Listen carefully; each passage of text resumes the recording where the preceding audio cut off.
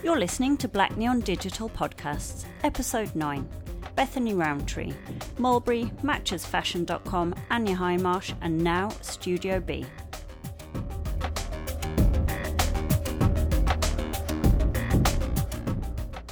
Following 7 years in buying and merchandising roles at three of the biggest names in British luxury fashion, Mulberry, matchesfashion.com and Anya, Hindmarch, Bethany Rowntree has gone solo, launching Studio B just 6 weeks ago.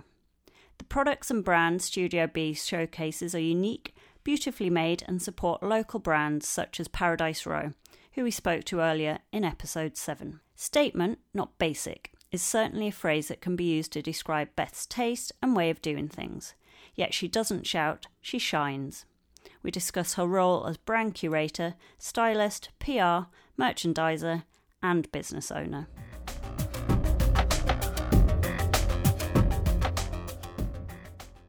Good morning, Bethany or Betty. How are you today? Good? I'm good, thanks. Yeah, how are you? Good. Thank you so much for coming down to South London.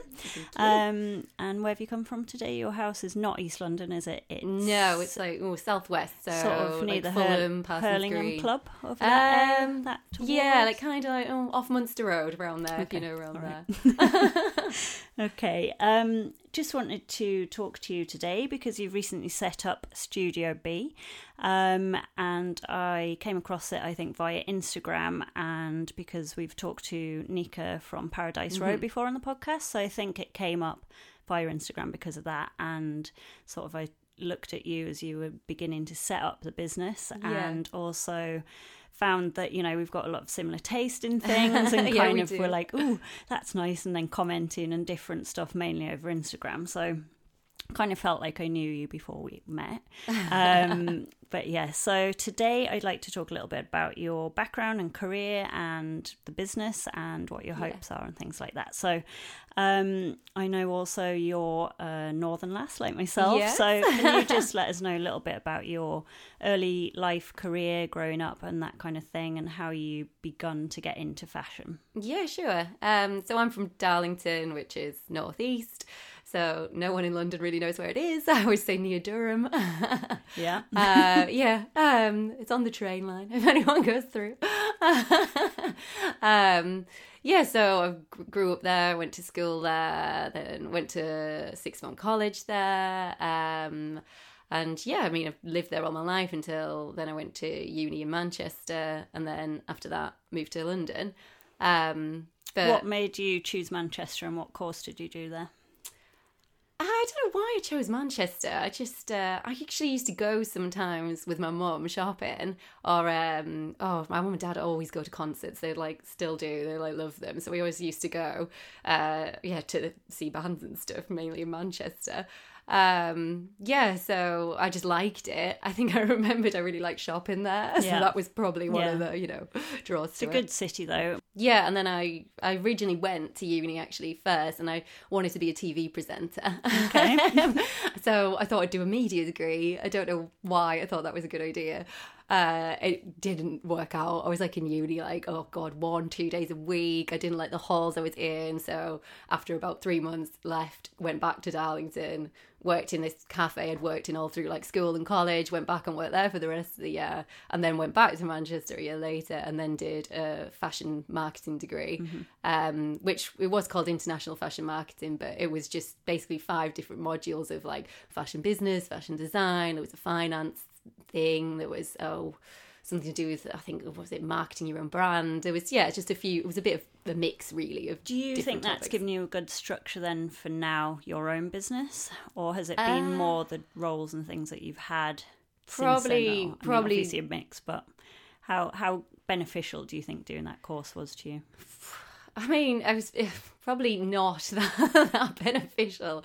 I mean, it seems forever ago now. I could probably say I can't even remember half of it. But I think it was probably more actual in work that's sort of given me better experience. And it did have a placement year, that course, so it was 4 years, which was good to do, but it wasn't necessarily somewhere I would have wanted to have worked. It was quite hard to find one in Manchester. I ended up going to somewhere in Leeds, and it was a menswear company. And it was more, they did a mix of wholesale and retail, but it was more wholesale, really.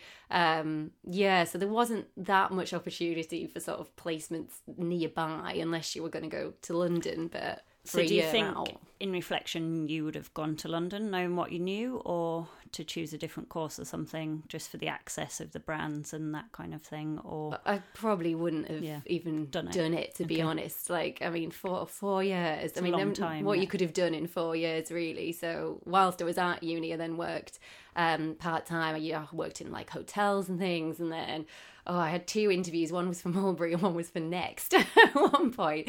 And then Next got back to me like the next day. So I started at Next. And then a week later, like Mulberry got back to me, and I was like, oh yeah, I need to leave. So you went on then from Mulberry to work in a shop, or when I was at uni, I worked in the shop, the Mulberry shop, which they just opened a new store in like Spinningfields, which was a new area in Manchester. So I did that for maybe that the last year and a bit, and then whilst I was kind of finishing my degree, they'd also advertised an internship at the head office in London in the buying and merchandising team. So then interviewed for that. I was thinking like I had to go twice, and the train was like £100, and I was like, oh, I can't afford this train. I better get this job. And then so then I got offered that internship, which was actually paid, like dreadfully paid, but it was paid. So that was your move to London and entry into basically fashion rather than via an internship. And I mean that was from working in the store. I knew about that. They only advertised it internally. So I mean it was nothing to do with uni basically. I wouldn't have known about it through that. And then in terms of when you went from, what was your next move after that internship? Did you stay there as a role there, or did you? Yeah, so I think after about 9 months, then it turned into a permanent role. Okay. What was the actual role at that time?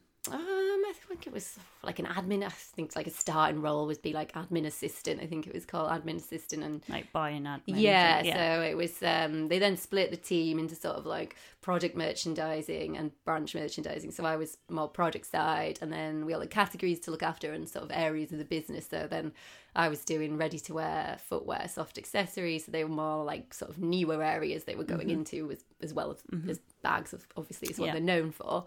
And then I was doing sort of European stores as well, because they were the new stores they were opening as they were expanding, and with all the new stores they were putting in the new categories of like ready to wear, for example. So yeah, that's why it kind of fit together. Yeah. And then I stayed there I think about 3 and 4 years. And that was, where was the office based for that, did you say? Oh, that was in High Street, Kensington. Okay. Do you think where an office is located, this might sound a bit random, but reflects on their brand? So we were just talking off air as it was about Matches being now in the Shard, and it was in Clapham, because obviously that's where it grew up. Do you think it makes a difference? Do you think people care now? I think it does make a difference. I never worked in the old Mulberry office, but it used to be in Shepherd's Bush, and apparently wasn't that nice. And then this one was incredible. It was like the nicest office I've ever worked in still. Like it was massive, like really, really nice, like really light, like huge showroom, which like... I just love the showroom. I used to like want to live in it. It makes you want to go to work. Yeah, basically. Exactly. It does like help represent the brand. Yeah. They were a luxury brand, so because also I guess as well as you know yourself, having worked in shops and different brands, that you become one of their customers and actually end up spending most of your pay on the things. So even though it's discounted, it's still expensive. So after Mulberry, what was next for you? Then after that, I'd loved working at Mulberry, and then it kind of changed a lot. They had like new management, new CEO, like the whole direction of the brand changed, and it just wasn't what it was about for me anymore. And then I wanted to try multi-brand after that, because I'd only ever worked like for an own brand.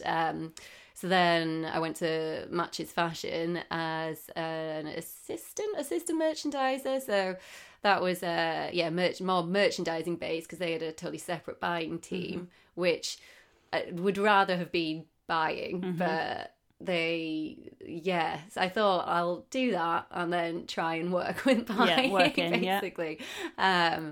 So went there. It was completely different. I mean, massive business, like so many brands. I think like I worked on just like contemporary brands and women's wear, which was still, I don't know, like 90, 100 brands. Yeah, it's like crazy compared to like you've worked at one brand and, you know, it's everything centered around mulberry. Like the whole office is, you know, like everything's on brand. Like, so then going somewhere where there's just so much, like you don't feel like you knew much about anything, basically. Like I didn't really see any project or anything that I was really interested in. Yeah. How did working across all those different brands, how did you feel they managed to bring that into a Matches aesthetic? Because one of the things that you've managed to do with your own business is again work with multi-brands but bring them in under your kind of aesthetic and look and brand. So how does that work, or how did you find that work? You know, kind of lots of other people's branding and imagery and stuff, and then making it a unified look is actually quite hard. Yeah, I mean, with Matches, they obviously had, you know, huge budgets to be able to, you know, they have their own studio, they reshoot absolutely everything, they have their own models they'll use. So I mean, Matches is their brand, so they completely sort of style it as well. The styling was really good, I would always say, with Matches. And especially after that, when I worked at Anya Hindmarch, we would see, for example, Matches stocked Anya, and they would sell out of a bag that maybe Anya had sold one of. But it looked so much better on there, like, on a model styled in a look, just the way they'd shot it. It looked completely different, really. And you could see that worked. And do you think that information then went back to Anya and they sort of thought, well, why? And maybe tweak things, because obviously you then moved on to Anya, didn't you? Yes, sorry, I've just jumped ahead there. Fine. No, go for it. So then after Matches, I mean, that sort of gave me the idea of, I'd always wanted to do my own thing anyway, but like I said, they had so many brands, and like it's an incredible business. They do it well. But it's more luxury, obviously. It's like very high end. There's massive super brands on there, but they did still pick up some smaller brands as well.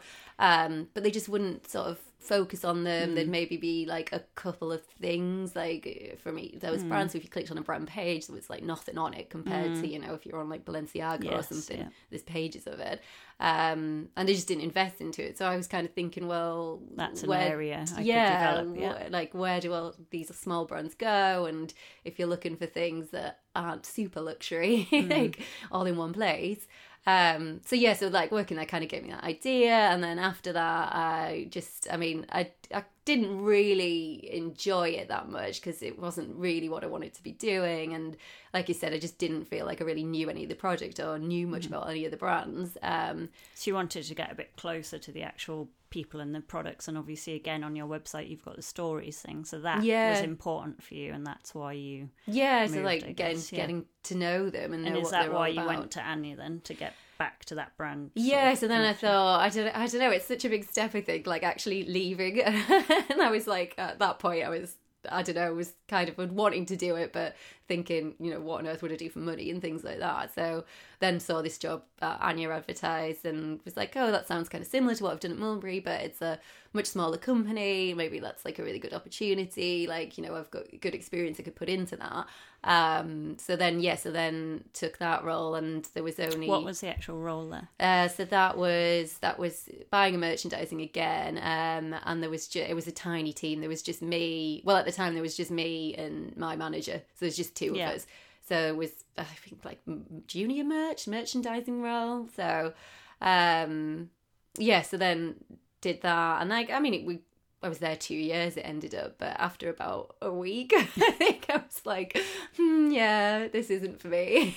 And is that because one thing I've always battled with working for other people is, in the back of my mind, I've always known I wanted to do my own thing. Yeah. And I think sometimes you get so restless and you can't relax because you're too busy thinking about other stuff. Do you know what I mean? And I think sometimes having that pulls you back from enjoying what you're doing at the time. You know?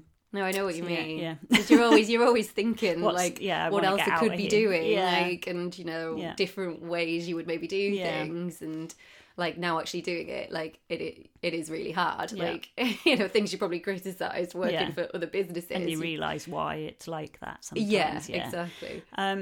So with that, thinking about the brands that you have worked for, how does that experience translate into your own business now? So you've said you realise, you know, sometimes things aren't done like that because it's too difficult to do it, or, you know, you've worked for very strong branded British brands as well, which again, you've picked up that there was a sort of niche area for your own business.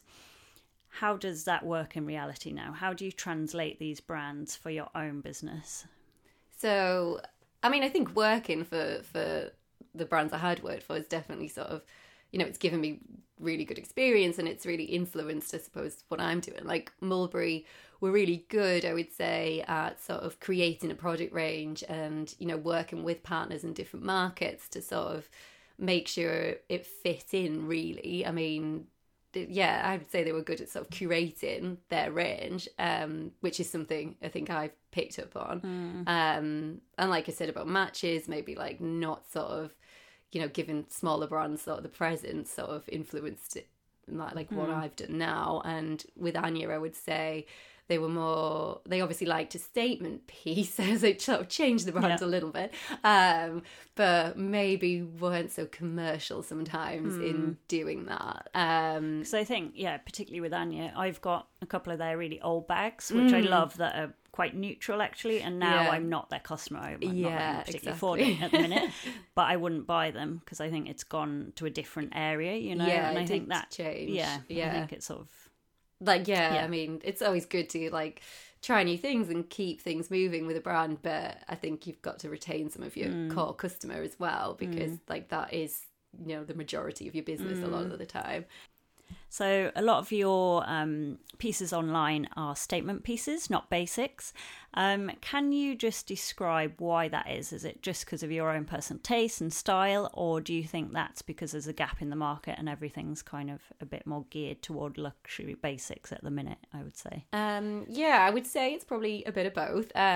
Like my own style has always been, I'd like a print or colour, and I like statement pieces and like to sort of mix them up. So yeah, it's probably quite always bold, been quite bold. Yeah, I would say. So I mean, it is obviously personal taste, but then also at the same time, like when I was thinking of setting it up, obviously I wanted it to be things that I love. Like, I always thought I was really good as well, which probably sounds a bit funny, but good at like picking like bestsellers out when I worked at other places. So I was like, well, if I like it, other people are going to like it. And that comes from trust in your own taste, essentially, doesn't it? And because you're not the only one. Like, you're never the only one, are you? Then looking around when I was sort of looking at other competitors and things and what was already out there, there is so many sort of luxury multi-brands that are more basic focus, and a lot of like black, white, grey, like really nice quality, but you know, it's I'm kind of looking for something that's a bit different. So I wanted everything on the site to be things that are maybe a little bit more unique in sort of how they look, or maybe like how they're made, and you know, as you said, like sort of tell the stories about them so people know more about it. Because I mean, some of them, you know, for example, some of the jewelry brands, they all hand make them, which I think makes them really special and a bit different. And then obviously some of the things on the site are more different to look at because they stand out a bit more, like Rixo dresses, for example, really printed, really colourful. And, you know, I've loved that brand since it started. So I think as well, actually, online, things that are more stand out and printed and bright and things actually, I don't know about sell-through, but you can tend to grasp what they look like a bit better, whereas, you know, a black jumper doesn't photograph that well. No, that's completely true. And it's just, like, to me, it's just another black jumper. And I don't know, I was kind of trying to find things that maybe you couldn't get on the high street cheaper, because I mean, you can get so much now everywhere, and you know, if some people don't really care where it's come from, or they don't care that much about the quality, I mean, you can get everything in Zara. So I really wanted to try and get things that maybe you didn't see. You couldn't rip off, basically. Yeah, exactly. So in terms of the curation and selection, how do you actually go about picking your things? Because I've noticed that you have a lot of like one-offs, and kind of that you recently posted something on Instagram about a leather jacket that was a one-off, and then, you know, you seem to have like a sold-out style in this and that. And is that through your connections, or what? How do you get all these amazing things? I'm glad you think they're all amazing. Mostly I found them through Instagram, to be honest, mostly all these more unique brands, more independent brands. And I mean, I'd started doing it like years ago. Like I had like a PowerPoint, which sounds ridiculous. So like all like brands I'd found like on Instagram, then got on their websites and like, you know, screenshot pictures of them and like put them all together on like a big document. And then I kept notes on them all and like how they'd fit together and, you know, what's different about them and how they work together, but why they're unique, and just made this huge thing. And yeah, I mean, mostly through Instagram I found a lot of them. Like the leather jackets, for example, there's a girl called Joanna Sands, and she's been hand making leather jackets for over 12 years. She's based in Liverpool. She doesn't have a website. She sells them through word of mouth and now with Instagram. But like amazing quality, like really premium leather, like it's all sustainably sourced. And yeah, I mean, it's a handcrafted jacket. It's completely one-off, which makes, I mean, and they're not like crazy expensive. So like, how much is something like I mean, she varies, I think, from like about like $350 to $450, which is probably one of the most expensive things on the site, but it's a leather jacket. You're going to keep it for years and years, whereas now you can go in whistles, and a leather jacket's £400. There's a lot more that's gone into it, I think, than there has getting something that's, I mean, it's a premium sort of high street, but still like mass market. So yeah, I mean, I'd found her through Instagram, and a lot of the other ones, to be honest, I'd kind of already known them or shopped with them maybe a little bit before. And you just approached them basically. Yeah, and just said, this is what I'm doing, and yeah, I mean, I was quite surprised that everyone sort of wanted to come on board with it at first, which was great. But I don't know, I'd spent a lot of time planning it, and then I'd sort of got branding done first and put together like a whole concept pack that I'd sort of send out to the brands. And yeah, just email them directly and then kind of just follow up with them, then arrange to meet them. And it's been really good actually meeting all the brands and getting to know them and visiting like their studios and, you know, seeing what they do. That's really interesting. Because that's one thing that actually really comes across, which is the stories. So your stories section, and you do really genuinely care about that person and the brand and where they've come from and what they're doing and why they're doing it. And also something about the craftsmanship side of it, and you know, how important is that element? How important is the craftsmanship, the Britishness, the kind of unique, that side to you and your business? Well, yeah, the stories element, I always wanted to be like a big part of it, because maybe not everyone wants to know, but I find it really interesting, especially when it's a brand you don't really know, or it's new to you, or it's a lot smaller. You kind of, I don't know, I kind of want to know why it's that price in a way. Like, it's not, like I've said, nothing's, you know, ridiculously priced. It's all meant to be premium, but sort of attainable. Accessible, yeah, exactly. I always say, like, I'll eat, like, tin tuna for a week to, like, buy something, but I'm not prepared to do it for a year. Yeah. It's like to buy me some Gucci, which I probably still couldn't afford, but... yeah. But it's that kind of level of stuff, really, where, you know, you'd maybe... You know, I'm trying to encourage people to buy better. So, you know, buy something you really love. Yeah, it's more expensive, but it'll last longer. It's not, you know, a high street trend. You know, you'll buy 5 of these things, buy one thing that's really well made. It's good material. Someone's actually put a lot of effort into making that. And through the stories, that's what I'm trying to tell people, really. And I mean, a lot of them do produce in the UK, which is just because they are British. I mean, I didn't set it up for it all to be British brands. I mean, at some point, I'd like to expand into sort of European ones. There's a lot doing the same kind of thing, but in, you know, different countries.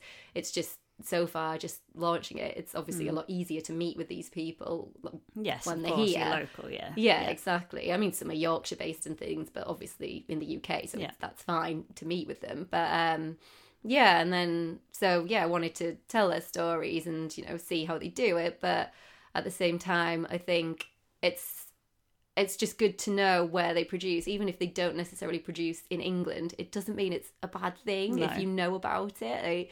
Some people, I mean, I think there's I think it's Dora Larson, the lingerie brand, produces in China, because they're the best for making lingerie. So it's like, well, yeah, they're good at it. It doesn't mean it's bad because it's produced there. Like, it's like every country has different skills and common different manufacturers. Misconception, isn't it? The whole made in China. If you still know your supply chain, know your factories, visit them, and you're aware of what's happening, then it's not necessarily bad. So. No, exactly. And that's what it's telling people, really, in part of the stories. It's like, who they are, how they set up the brand, what they did before, like, where they produce, what's special about what they do. And kind of like, I don't know, and then I've kind of got everyone to say like what their advice would be to people, just a little bit at the end, like how they've done it in and terms of the business sense, what their advice would be. About like setting it up. And it's I don't know, I find that quite interesting, because some are like just go for it, and others are like, I've planned this for months. Years. So how would you say your role as technically a shop owner, I guess now, is also partially stylist, and also you're basically a PR agent as well now, and an agent. So multitasking. So how does that sort of play out in your day-to-day life, and were you aware that that's what you would have to do to get your business off the ground? I mean, I was aware to some extent, but I obviously knew like you'd need to get press and try and get the word out there. Like, you can't just set up something online and expect people to find it, which I was very aware of, but I probably didn't realise how much time that you have to put into it. Like, I think probably contacting people, it takes up like most of my week, I would say, and just like constantly emails and managing the brands and like managing different relationships and like keeping on top of it all, I suppose. I really enjoy that side of it, and as much as I'm probably getting PR for the brand's product, it's through Studio B, so it's kind of works for both of us, really. Because I guess you met with Rosie, didn't you? Have you met Rosie? Yes. I love Rosie. We have a profile online on Black Neon. And you have is it Tulali? Is that how you pronounce it? Yeah. So they're online now as well. Yeah, because Rosie passed them on to me, actually, which is, again, like, see, that works both ways, which is really nice. And what I have found, actually, is that a lot of people are genuinely nice. Like, you can tell the difference with people you meet who are genuine and want to do it. For example, like Rosie, for example, like, she's all about independent brands and affordable PR, and that really works with what I'm doing as well. And I love Tulali, and again, they're Yorkshire based, so like UK, I like that they make them themselves in their studio, and they're a bit stand out. That's why I really like them as well. Yeah, again, it's another statement piece, isn't it? Yeah, definitely. So we've talked about you and your own style and taste. How do you then connect with your customer? Because obviously the way that you wear things is quite brave, I would say, for a lot of people. So are you trying to appeal to lots of people like you, or do you think that your target market is people that like what you wear, but maybe would only buy the bag or something? Like, who's your audience? Who's your customer? I think it's probably a bit different to what I thought it would be. I mean, we've been launched about 6 weeks now, so we're still obviously trying to figure that out a bit, really, who's actually shopping. But I think it's a mix. I think obviously through Instagram has been great. Like, I'm still working on building that, but so far a lot of the customers have come through there. Like, they've seen product I've posted or style shots. I've done quite a few where they've like hung things together to show like how you could wear it as an outfit, or I've worn stuff and posted it as well. And people have asked questions through there, and communicated a lot through that, which has then led to them going on the site, which is great. And then also I would say the customer's probably been a little bit older than what I would think. Like, it's not just me. Do you think that's because of price range, or just is? I don't know. I think a bit of both, really. Yeah. Obviously, you probably have more disposable income if you're a bit older. I don't know, but I do also think the things that on the site you could wear, like, I think I'd wear them, but my mum could wear them as well, which is kind of in a way what I'd try to go for, because you can wear things so many different ways now, and you can layer a lot of things, which is great for like wearing it for winter or making it, I don't know, a bit more conservative maybe. not that anything is really Yeah. like outrageous, but you mix it. yeah. So I think it can appeal to like a wide range of customer really. It's definitely that customer, I'd say, who likes fashion, like wants something a bit different, but that isn't necessarily a trend. Like I always feel if I'm spending maybe like £300 on something, I want to love it, and you know, I'll get it out next year and be like, oh yeah, I love that dress, like, which I do. Which I do now because my wardrobe's not big enough, so I have to like put everything away and then rediscover seasonal it. trends. Yes, curated. Yeah. What about? Can we just talk a little bit about the business? So, like the hard nuts and bolts of funding and, you know, that kind of thing. How have you found that? Are you self-funded? Do you, you know, are you wanting to look for any partnerships, funding? Do you feel that you need some support in a different way, or that you thought you could do something and now you can't? You know, what do you need, and how did you get to this point in terms of money and business? So we've self-funded it. So with me and my partner, which there's a lot of like women in business things around now, which are great, but like I couldn't have done it without him actually, because I mean he's a lot more money than I have working in fashion. Is that like a personal partner, not and a business partner? Yes, sorry, No, yeah, right. didn't explain that. Your boyfriend, basically. Yeah, my boyfriend of 12 years, but we're not married. May as well be though. Right? Yeah, exactly. That's what his sister's just saying, my sister-in-law, because it's been so long, and we're still waiting for that ring. Which now we've spent all the money on the business, so that's probably not happening. You've got a new dog, have you? Oh yes, and so we've got Mabel, baby Mabel. She's the Instagram star already. Oh, she is. She doesn't feature. I try not to feature it too much because no, do it. She's amazing. I know I love dogs, but then I'm like, oh, not everyone loves them, do they? I don't know why. It's about you, though. Remember? Yeah. Anyway. So sorry. So we'd self-funded it together. We'd remortgaged our flat to take some money out. Because I mean, I think he was just sick of me moaning about like how I didn't like work. Yeah. And was like, I know I can do something. I know I can do it. It would be really good. And like, just like, I was so scared about money. Like it took. I mean, like you said, it was Anya for 2 years, and after about a week, was thinking, oh yeah, I need to leave. And I just was trying to save up and just thought, I don't know, it is scary. You think, oh, what am I going to do without a salary? Like, how do I pay for things? But you just have to work it out, readjust basically, and not buy so many clothes. Yes, buy them for your business instead. Yes, exactly. And then you've got to represent the business as well. Exactly. I would say. So we've self-funded it for now. Which has been okay. Like, obviously there's the initial starting cost of the website. We've tried to do some events, which we're doing another one in about 4 weeks. Like your pop-up that you did, this pop-up shop in, was it Bonds? Yeah, so that was the launch event we did, which was great, which is actually really good. Like, had a really good response. And then I do want to do some pop-up shops next year, which it's just sort of ran out of time this year. It's why you don't realise how long everything is going to take and how much effort goes into it.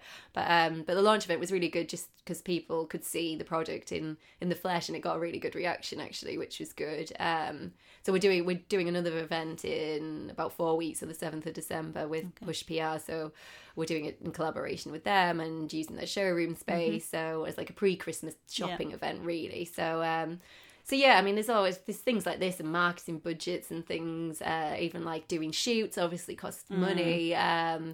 But I mean, I've bought some of the brands, the Danish brands on the site I've bought. So I have bought in some stock myself, but not massively because we're working with a lot of the brands as a collaboration, like as a partnership. So that's kind of like allowed me to do it on more of a low budget, I would say. Yeah. And focus the money that you do have elsewhere and kind of not stock hold. And exactly, because even buying like, you know, three brands, I mean, it costs a lot of money just to even get a small amount of stock, like, and then it's season after season after season, so it's just like we're always rolling on, and you know, you're always spending, and I don't know how people do it when they buy like 50 brands. I mean, obviously you need a huge budget for that really. I kind of wanted to do it as well and show like you don't need to have like, you know, hundreds of thousands of pounds to set up a business. I mean, further down the line, obviously seeing how it goes, it would be great. Obviously, you've got to spend more in a way with stock to try and make more. But I mean, because also that then supports the brands anyway as well. Because if you're just essentially doing commission, or it kind of, they want to earn the money straight away, don't they, as well? So that helps them. But in a way, yeah. But then a lot of them, actually, they don't, wholesale doesn't work for like a lot of these smaller brands, and it is kind of quite an outdated model now, I would say. Like, it's just too traditional how like fashion industry works. But a lot of them, the more independent ones, they produce like locally. It's actually really expensive the way they produce compared to like a massive, I mean, obviously they don't have the volume, but compared to like a massive brand like that I'd worked at before, like your cost price is, quite low, really, compared to these brands who are producing really well. A lot of them, make themselves as well. So it doesn't really work for them wholesale, because they're not making any money off it to do like that margin, a cost to wholesale, a wholesale to retail. They're like losing out a lot of the time. So really, and it's better because you can make to order as well. So in terms exactly, because that's stock not going to holding, work. Yeah, wholesale, sustainability, all that kind of stuff. It's better to there's no wastage, is there? And I think that makes it really special if someone's making you like a pair of earrings or something. I'd be prepared to wait like the week and a half it takes for them to make it. Just be a little bit patient. Yeah, but it's being individually made for you. Yeah. In terms of, you just mentioned the sort of collaboration event at Push PR, can you just say a little bit, because we're going to try and release this for December, what would be your kind of top Christmas picks then? Let's go for, dress is not for just Christmas, is it? It's for life, this dress. Is that like a dog for Christmas? Yes. A dress for Christmas. I do like a Rixo dress would be a great one, because again, they're not too Christmassy, so it's more again like prints and colour, but there's some really nice ones from like autumn winter season which are a bit more they've got like some darker colours mixed in, so they're perfect for like winter party season. They're all silk, which is really nice. They fit really nice, like when you move, I always like them the way they look. So yeah, that would definitely be a good Christmas pick, and something you could wear, I think, like the next year, like spring, summer. It's always great for weddings, either season really. Also like a coat. There's some really nice coats on the site that I really like. There's a lot of fake fur ones which are incredible. Like they're so soft when you feel them. The leopard print. Oh, the leopard one's amazing. I love the leopard one. Yeah. And there's a really nice there's a long burgundy one from Gestus, which is really nice as well. What else? There's some quite good there's smaller gifts. Like there's a lot of the jewelry brands. There's Milk Tooth do really good earrings, which are like, I mean, maybe like £40-50, so they're quite a good gift price. A lot of Rosita Benita does, like, I really like hers. They're kind of a lot of animal shapes, but they're really clever how she makes them. They're like screen printed onto leather, so they're actually like quite big statement earrings, but they're really light as well. And again, they're quite a good price for like Christmas gifts. We've got Genevieve Sweeney. We've just added really nice knitwear. It's all hand knit, like all made in the UK and like Scotland, which I don't know. It's so, when you actually see it, it's so well made. And again, like I think a really good price for what it is. And they do some good socks, which are good for Christmas gifts. Nice. Glittery socks. Nice. Be looking into those for sure. I think that's about it, unless you want to actually highlight anything in particular, or shout out if you need any help. Or I didn't say any help. I mean, I would love an intern, but I don't think I could pay one right now. I'd never want to hire someone I couldn't pay, because like I've done it, and you're still doing a proper job. You're still actually working. Like, and you've still got to pay your bills. Yeah, exactly. I mean, further down the line, like I would say one thing which I probably should have thought of was just how much there is to do. Like, well, now it's started, it's just constant, and there's so much admin side of it actually, which takes up a lot of time. So yeah, further down the line, it would be great to have an assistant of some sort. Would be really good. And further down the line, I'd love an office. Like, I really wanted a studio. That was the whole concept originally. Studio B. Yeah, exactly. Never changed the name. But I really had this vision of having like a really nice, like cool studio. Like not on like a shopping street or anything like that. Like somewhere like I don't know, like a local area in London, probably a little bit hidden, but just had this really nice vision of it, and it would just be like a lovely place. You could come to shop, it's quiet, you've got all these brands there, like, I don't know, a bit like a buyer's showroom was my idea, and then have it as an office as well. But then looking at London rents originally, when you knew no one knows who you are, why would they find it? Like, it's just far too expensive. But you know, it just takes time, I guess, as well. Yeah, exactly. I mean, you know, seeing how it goes once you've sort of built a brand, that would be, I think it would do really well to actually have a physical space, because like I said, a lot of these products are so well made when you actually get to see them. Like, there's one of the sunglasses brands called Monk London. The quality is incredible. Like, they're handmade in Italy. Like, who hand makes sunglasses anymore? Like, all them ones you get on the high street that just crack. I mean, they're just, when you actually feel them, you can tell what's gone into it. And that's the case with a lot of them, like Paradise Row, for example, as well. Like, you know, they're so well made, the leather's lovely. Like, it's, I don't know, and when you actually try stuff on, it does make a difference. But yeah, so hopefully in the future. I guess that's why the pop-ups are important to you as well, isn't it? Yeah, that's why I want to try and do that next year. So then, I've sort of, launched it a few weeks ago, and then focusing on doing some events, which I actually think is really good as well, because it's more of a reason for people to come in a way if you're having like a one-off event. So try and do more of that next year, and hopefully do a pop-up just to get a good test in the market really, and see how it goes. But if anyone would like to fund my studio, they're welcome showroom, to. Cool. Okay, thank you so much for coming down. Thank you. And good luck with everything. I'm sure we'll keep talking over Instagram and other things. Keep sending me clothes.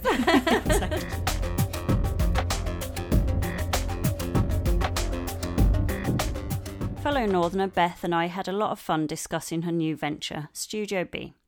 Beth's approach to business and brand selection comes across as extremely relaxed, fun and instinctive. Behind the bold prints, colours and her wonderful smile is someone who has worked hard at understanding the business of fashion. Through her previous roles in British luxury fashion, she has learnt what it takes to make a brand and business really work. Supporting independent brands who pride themselves on their ethics and craft, Beth has championed a vivid view of British fashion. You can find us online at blackneondigital.com, Twitter, Digital Neon, and Instagram at Black Neon Digital. If you enjoyed the show, please could you rate and review us in iTunes.